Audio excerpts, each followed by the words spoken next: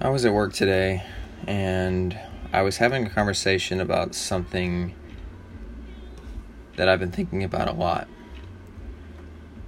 And it concerns humans and their distinction to other animals, in that they are the only organisms on Earth that actively resist themselves. And that, I mean, holding restraint from doing, thinking, saying what they want to, and denying their own emotions.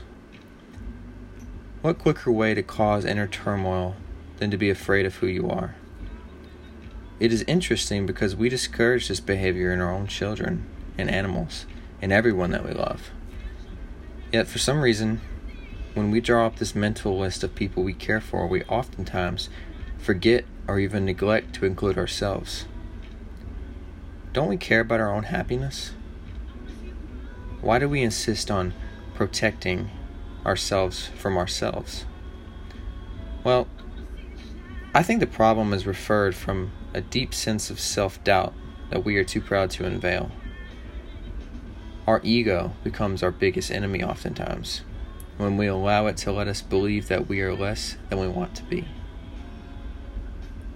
I think the fastest way to trump the ego is to go against the antagonist, to live, flow, breathe, and be. Do not resist.